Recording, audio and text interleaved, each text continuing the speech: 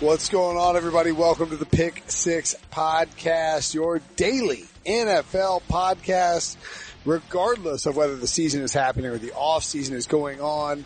Every day, 6 a.m., in your podcast inbox, ready to download for your commute, about 30 minutes. We're still blitzing through teams division by division. I'm Will Brinson. I'm your host. I'm thrilled to be back away from assignment, off of vacation, ready to do some podcasting with you. Coming up on today's show. Yesterday we had Ryan Kerrigan, Sean Wagner-McGuff talk to us about his 30 over 30 list. Today we have Paul Dehner Jr.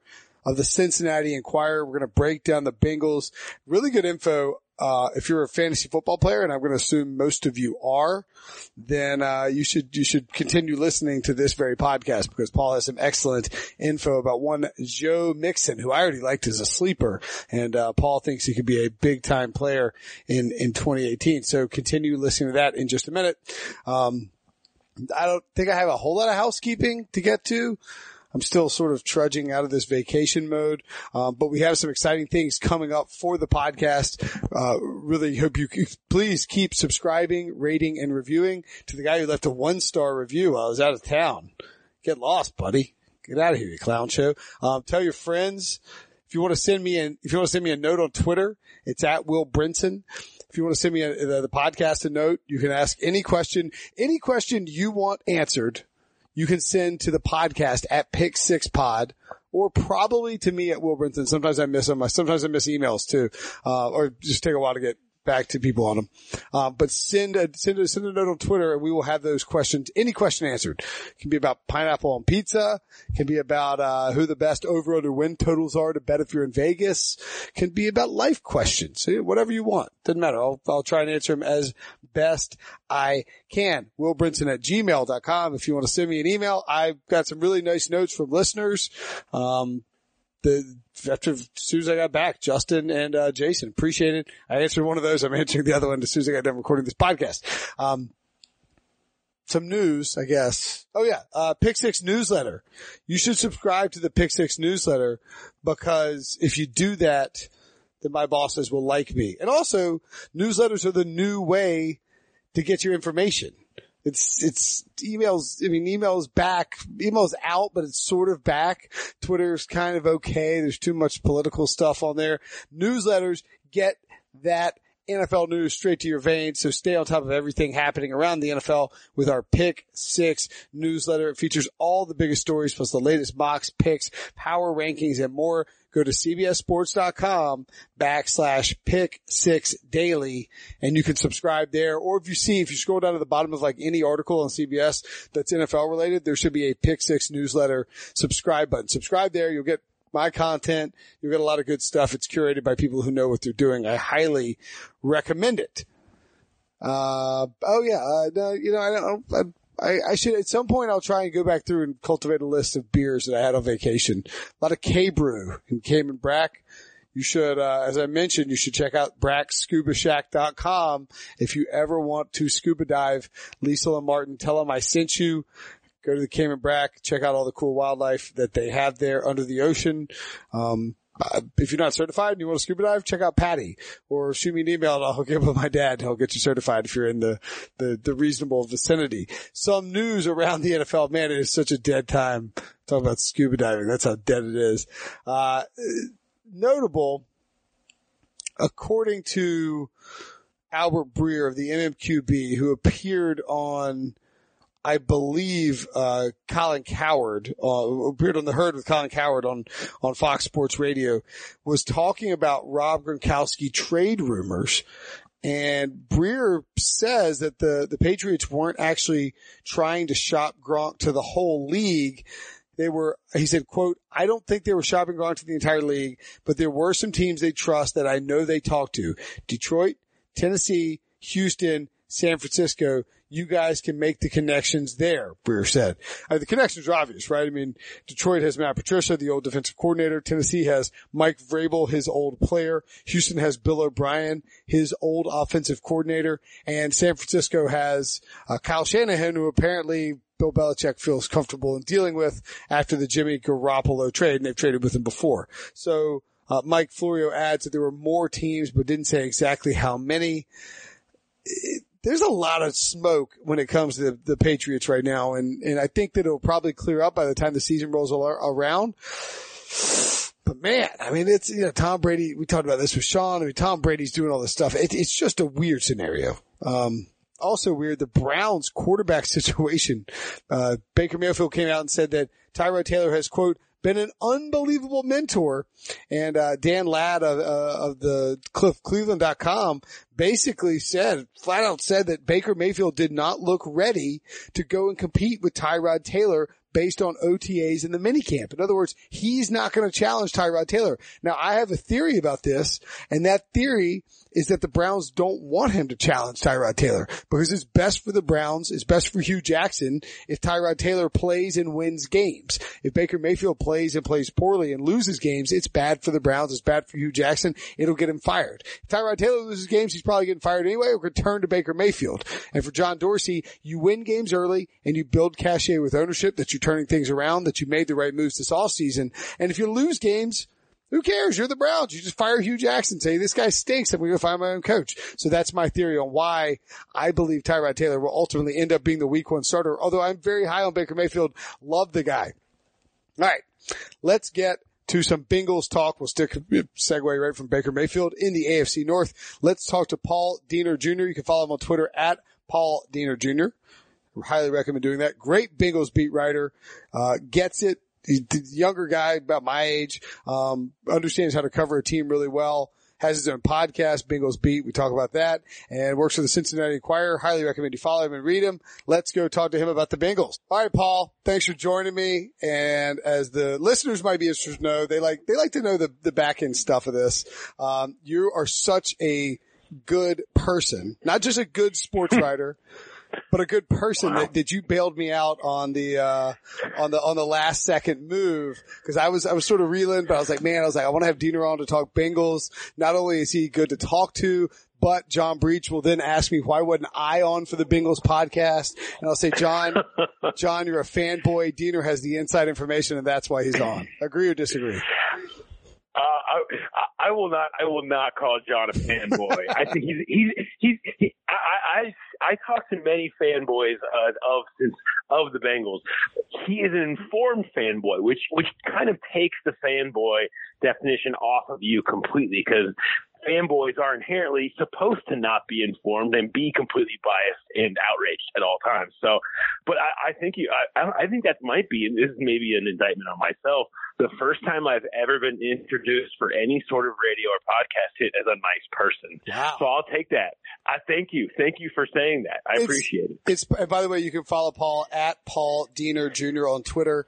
Of course, read Cincinnati Enquirer stuff. He does great work there, and you should support your local newspapers because that's a good thing to do. Maybe it's possible that you're not a good person and we're both just bad people. Like, I might think you're a good person, but I'm actually also a bad person. Is that possible?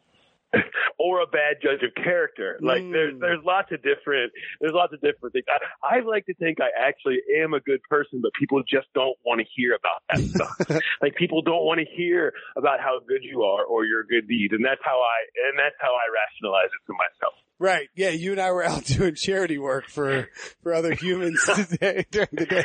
Yeah. I think we were both playing golf on Tuesday in the afternoon, but that's, we were doing it. Correct. I had a charity situation and you were spending time with your father for Father's Day. Yeah. People are listening to this on a Wednesday. All right. Let's get down to business and talk some Cincinnati Bengals. I do. So we've had, I consider like you and Larry Holder and Joe Person, Ben Volen, guys in roughly the same age range, that we've been on this, the NFL. I mean, you guys do the daily, you guys do the beat harder than I do, but we always end up hanging out at these events.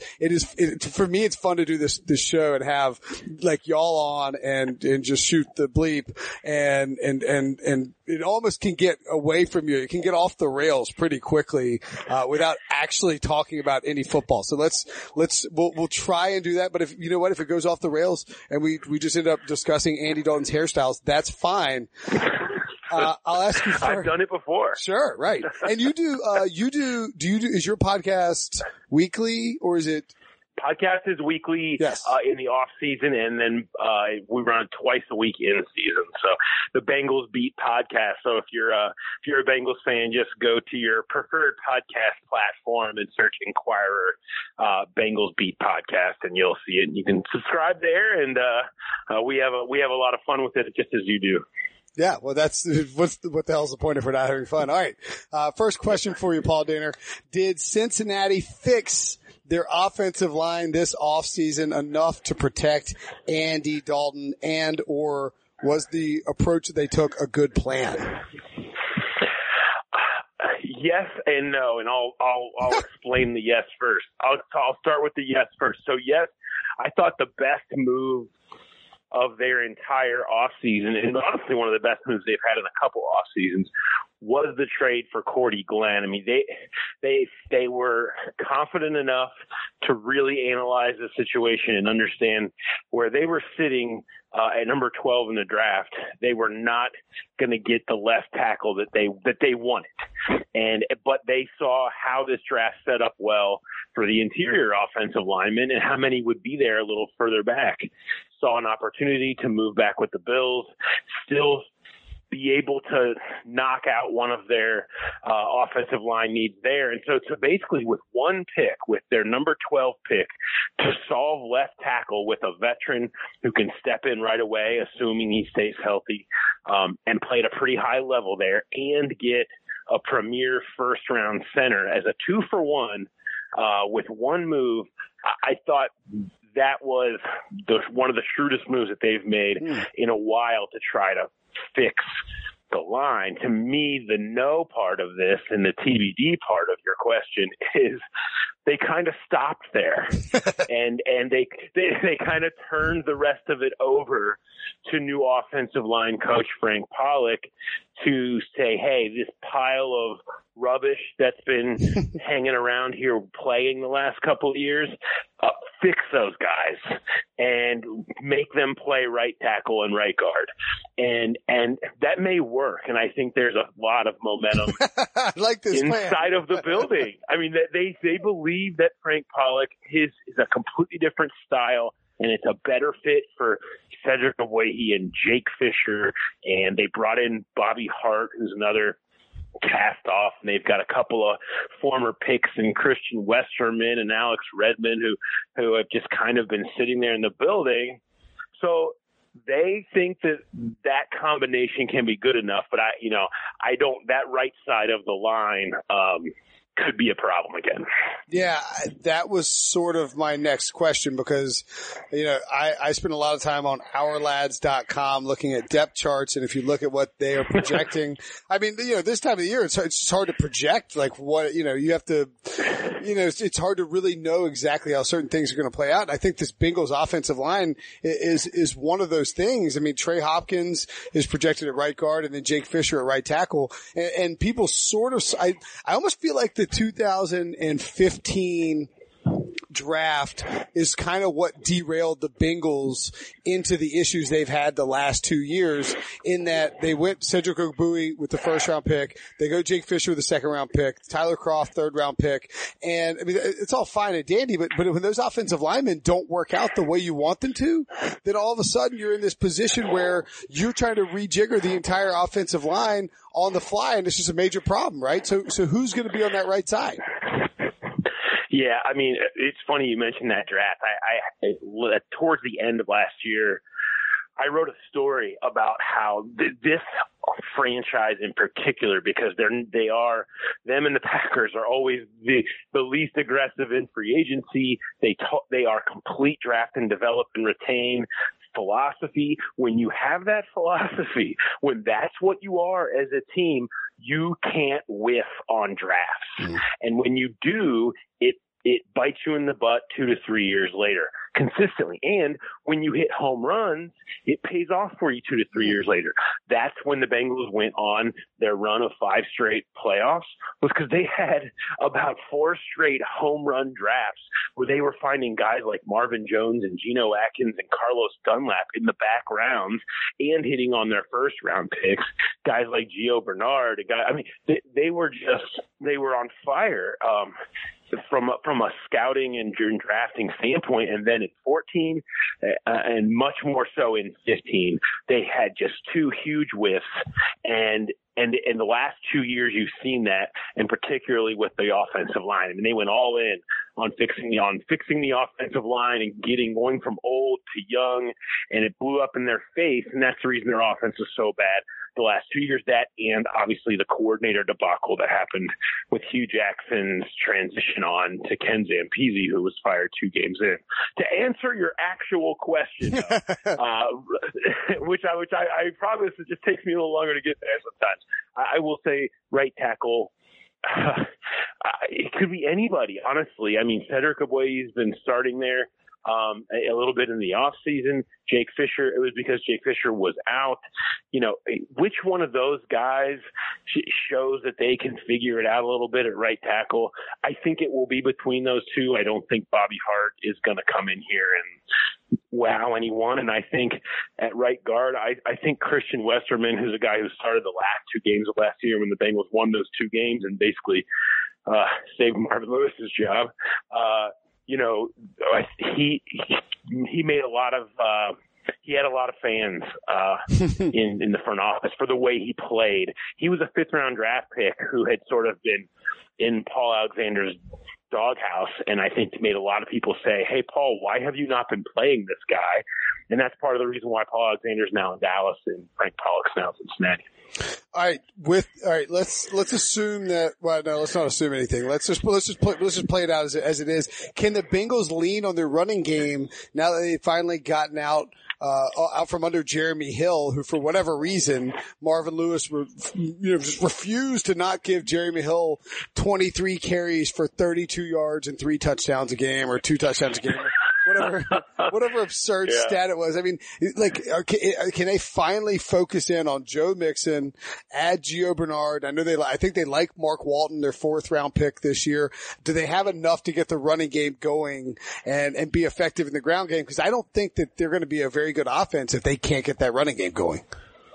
No, I think this offense is going to be based around what Joe Mixon can be. I think that's how they view it. I think they view him as their Ezekiel Elliott, and they're going to come in with Frank Pollock style of this blow him off the ball running game thing that he specialized there in Dallas, and that's how Marvin Lewis wants to play. He wants to let his defense win games. He wants to run the football, and he knows that will help Andy Dalton be better.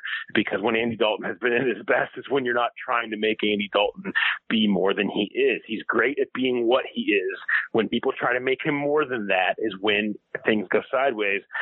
He needs a good running game. And Joe Mixon is the type of back that can be that can be special. And you saw him start to be special as the season went along last year when they let him get a rhythm, when they let him, figure out and how the line was going to be blocking in front of him. I mean, I've never seen a season where a running back, any running back that carried it, particularly it was usually Mixon, has had to take on more contact 6 yards behind the line of scrimmage than what we saw last year. I mean, it seemed like every single time he touched it, he was having to make 2 people miss before he even could view where the line of scrimmage was. And his numbers were terrible because of it. And so people will look at Joe Mixon and say, he averaged 3.5 yards per carry and this, that, and the other. Well, yeah, once they stopped trying to do this sort of, we joke that elephants on parade, sideline to sideline running style and just go straight ahead, they saw lots of success, and they were actually a top 10 running team the last 5 weeks of the season with Mixon kind of heading that. I actually do think that they can have a pretty special running game, and if they do that, their offense could clearly be special, because if you have a special running game and you have 18 on your side, you're all right. You'll be fine, and they've proven that they can do that before. They've got enough other possible weapons, I think, that they can be a good offense. But it will all start with that running game. But I think they're set up well to make that be something that can kind of hold them afloat.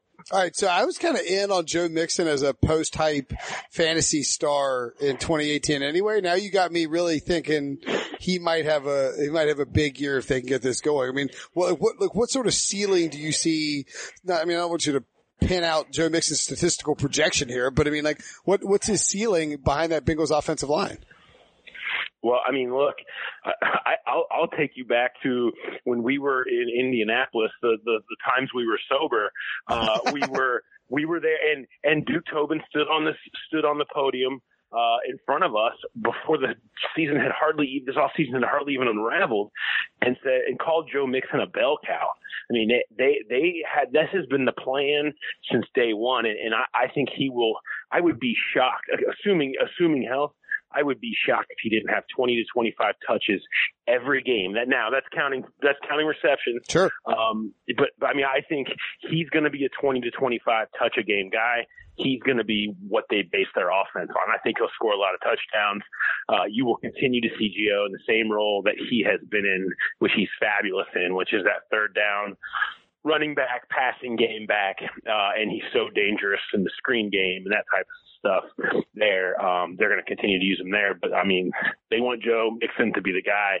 So I think he could easily average 4 to 4.5 yards per carry, over 9 yards a reception, 20 to 25 touches a game. I mean, those turn out to pretty big numbers at the end of the day. Jeez. Yeah, those do. I mean, like that's some, that's like 90 yards a game over that's all right. That would be cooking with gas. Mixing special, so maybe it happens. Any chance we see Tyler Eifert play in 2018? I just can't believe. I'm telling you, I've been on this beat for the Enquirer for a long time. My first full season with the Enquirer was 2013, and I don't think that I've had a year on this beat that I have not had to answer Tyler Eifert rehab questions. It's unbelievable that we're still doing this. But here we are. I don't know. The year is 2028. It's like 2032. Paul Dehner Jr. or Paul Dehner III on the Bengals beat is like, I don't know. It's all possible. Yeah. It's all possible. It was funny last year, actually, I had back surgery in the off season. Oh no. And so I had Tyler on his Twitter account answer questions that people had for me about how my rehab was going, just to kind of even it out a little bit, just so we can get a little bit of a feel for what I go through. I feel bad for Tyler Eifert. I really do, because he's a talented guy. He's generally a really nice guy. He kind of got screwed by the system as one of these fifth-year option rookie guys. They got away with never having to pay him. Really, never having to pay him at the 2015 level he played at. And what his potential is in this league. They let him get hurt, and now he's had to, he took a $5.5 million base and then upwards of $8.5 this year on his 1-year deal, his 1-year prove it essentially this year, if he plays and hits a bunch of escalators. Look, he's already coming up where we're talking about a tweak. He said he didn't have a setup. He did not have a setback. He kind of mentioned that, but we've heard that. We've heard all this before. The guy's had a bunch of back surgery and all kinds of other injuries, and he's got to go out there and try to play the most injured position in this game. And survive. If he played 8 games, I think you'd call that maybe even a win for this team. I mean, it doesn't seem likely. Yeah, I mean, and even that 2015 season that you're talking about, and he blew up, and the Bengals blew up because he had 13 touchdowns, but he still only played 13 games. Like, he was scoring a touchdown per game, but he still, he had 52 catches for 615 yards. It's not like he went, to 1,300 yards, but he was so dangerous in the red zone that if he can get back and play it all, it would make that team much more dynamic. But I'm with you. I think it'll be tough to see. All right, Marvin Lewis. This is oh God. No, I think this is interesting. This is Odds Shark. They do some good work. You've probably seen this, but they tweeted out. They do a bunch of odds. I've done their super contest thing, and I'm going to do it again this year, and I'm excited about doing it. But they tweeted out opening odds to be the first NFL head coach fired in 2018. To no one's surprise, Hugh Jackson checks in at number 1, 3.5 to 1. Adam Gase is actually number 2 at 7.5 12-1, which is kind of surprising. Then number 3, tied with Vance Joseph, is Marvin Lewis at 10-1. And I don't get it because even though Marvin might be on the last thread, there's no way in hell that the Bengals are firing him mid-season or early in the season, right? No, the people making those odds must not have looked at all into the history of how Mike Brown operates.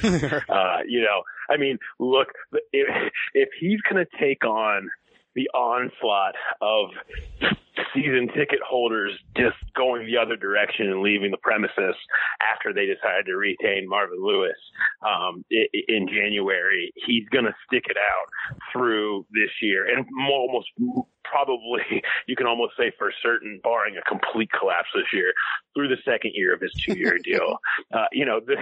To me, it's always been Marvin's going to be the one to walk away from this. I just don't think Mike has it in him to start over with anybody at this age and where he's at in the comfort level that he has with him. So, the fact that it didn't happen last year, if it can't happen last year, or if it couldn't have happened in 2010 when they went 4-12 in the T.O. Show debacle season. My God.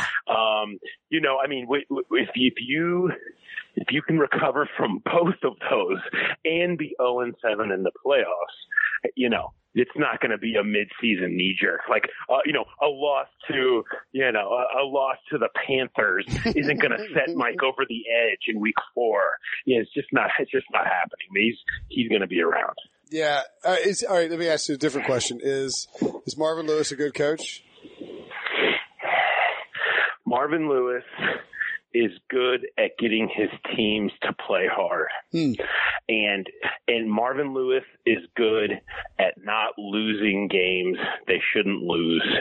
And that has been a recipe for success over the years here. And it's been a reason why he has won as many games as he has and why they've won division titles in a division where the Bengals were a complete, not just an afterthought, but an abject disaster and punchline of, Johnny Carson jokes for a decade. And so that is worth something. But the repetitive loss in big games and big moments with different quarterbacks, with different coordinators, with different players across 15 years cannot be denied. It can't. It's more than 0-7 in the playoffs. It's never beating the Steelers at home. Like almost ever, 2-15. It's last in the league. I ran the numbers since 2003 when he started. You look at everybody's record in prime time. Every team across that span. It's not even close how far in 30 seconds the Bengals are. And, those games, as people will say that those regular season games, no matter when they're played, they all matter the same, right? Yeah, not to fans, right. And not to teams' confidence, and not to players when you talk to them about what playing on Monday night means. They just have struggled forever in big moments and big games under Marvin Lewis. That comes back to him. That's his resume for all the good, and he's really checked every other box since he came here. If you go back and think about what he needed to accomplish when he came here, he changed the culture. He really established, his charity work in the community is off the charts. He got them back to where the bar of what is expected is so much higher. He got them division titles. He got them back winning again. But the one box that's unchecked is the only one that really matters, and the only one that he'll tell you that really matters. And that's winning in the playoffs and making a run to the championship and playing in the Super Bowl. And that's that. And I think that tells you the whole story. I mean, I don't know how many more years you need to know that's what he is. Yeah, I mean, look, I like to make Marvin Lewis jokes on Twitter, and I like to rip Marvin Lewis for not winning playoff games and all that. I will say this. Before Marvin Lewis got there and he arrived in 2003, the Bengals had not won double-digit games in a single season since 1988. I mean, like, you and I, aren't you mid-30s? Am I wrong about that? Aren't we roughly the same age? Yeah. Yes, mid-30s. Yeah. Mid to late. Yeah, I'm mid to late, right? Yeah. I mean, but if you're in your mid to late 30s, if you grew up in the 80s and 90s, the Bengals were the Browns. Like the Bengals were the Cleveland Browns back when we were growing up. I mean, they used to whiff on multiple top picks in the draft, and I mean, they went to the playoffs one time between 1989 and 2005 when Marvin first got them to the wild card. So I think you have to give him credit for reviving the franchise, but I do think at some point someone should have said, "Hey, look, we've hit our ceiling. Marvin, you've done a great job. If you would like to transition somewhere, maybe the front office, I don't know, but we need to find somebody else." And it's a shame too, because they let so many good coordinators, I think, like Jay Gruden, Mike Zimmer, obviously walk out the door, that guys that could have replaced him and could have taken them over the top potentially. There's no doubt. I mean, I thought after, they played, in 2013, they went 8-0 at home. They had Zimmer's defense was good as it had been after the 13th season. Jay Gruden, offensive coordinator, and Mike Zimmer, defensive coordinator, both get head coaching jobs, and they lay an absolute massive egg in the first round at home, where they were 8-0 all year against the San Diego Chargers. That was the day. That was the day after. Rivers. That was the day after my son was born, because I remember watching that game in the hospital. They just got slaughtered by Rivers and the Chargers in Cincinnati. It was unbelievable. They had just beaten them in San Diego 4 weeks prior and just beaten them to a pulp. And then at home in their building with everything going their way in full health, they got destroyed. They got absolutely owned. And at that point, you had to, I think it was sort of it was a chance where, hey, look, are we going to really let Mike Zimmer or Jay Gruden walk out the door after we've just watched yet another devastating playoff loss? And, right. You could argue they made the right decision if you look at what 2015 ended up being. I mean, that could have, how differently we would view everybody we're talking about in these conversations if Andy Dalton doesn't break his thumb in week 13. That was their year. It really was. They had everything in place. The AFC was attainable that year, as shown by a broken Peyton Manning winning the Super Bowl. And it's like, that's what happens. That's football. It's the NFL. You got to find ways to change the narrative, and the only way you can do that is win a tilt, and they've never won a big tilt. They certainly haven't. They have. Vontaze Burfict has stormed out of the. Anyway, yeah. I mean, like it is crazy. We don't have to relive all of that. Okay. Terrell Austin, defensive coordinator. Yeah. Is he a sleeper in terms of improving this defense? Because he did a really good job in Detroit, and I don't feel like anybody's talking about him as a new coordinator under Marvin. No, yeah, I'm interested. I think there's a lot of potential there because, he's got good players. And he showed in Detroit when he had good players that he could really, make things happen. And so William Jackson III looks to be budding into a all-pro type shutdown number one corner. They have more good DBs. They have Pro Bowls and future Pro Bowlers up and down their defensive line. They have Vontaze Burfict if he ever can get his act together and string together a few games without getting suspended. And so he has the pieces to work with. People really like him in the building. Everybody loves everybody in the off season, but I mean like genuine feel that they may have found something here.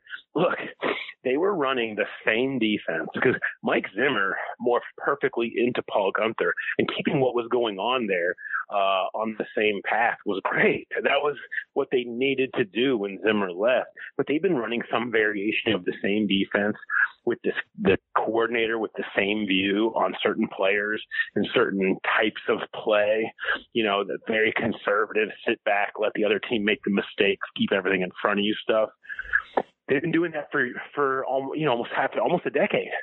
Football generation, and Terrell Austin's coming in and doing things differently than that. And I think that has woken a lot of people up. I think it's kind of been refreshing in a building that often doesn't change a lot.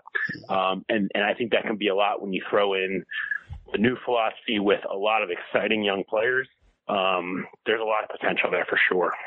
Yeah, that's a good call. I think a lot of times people forget that when you mix it up, it tends to get these guys off kilter, and it seems consistency is good, but sometimes too much consistency can be dangerous. All right, I'll get you out of here on this.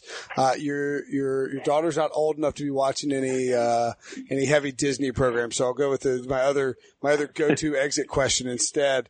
Guac or queso?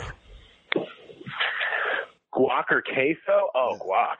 Yeah, I'm a guac. Yeah, man. I don't know. I kind of look sideways at queso people. A little really? Bit. Wow. Yeah, a little bit. I mean, I just feel like the avocado is so strong, and in general, I just feel like guac, a good quality. There's a lot of bad guac out there, but when you're getting good quality guac, I just don't think a queso can ever, the best queso will never hold a light to the best guac. Now you can find variations of the others, but to me, I think it's the ceiling is higher on guac than queso.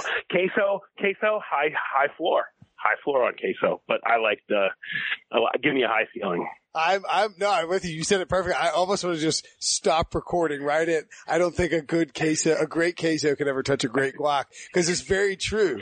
The avocado has become overutilized in our society, but it is one of the great things to eat in this world. All right. Thanks for coming on. Paul Dehner. Check him out at Paul Dehner Jr. on Twitter. Make sure you read him at the Cincinnati Enquirer. Check out his Enquirer podcast. Search for, so you said it before, search for Cincinnati Enquirer on iTunes, right? And they can find it? Yeah, Bengals Beat podcast. Perfect. Yep. All right. Thanks, buddy. No problem.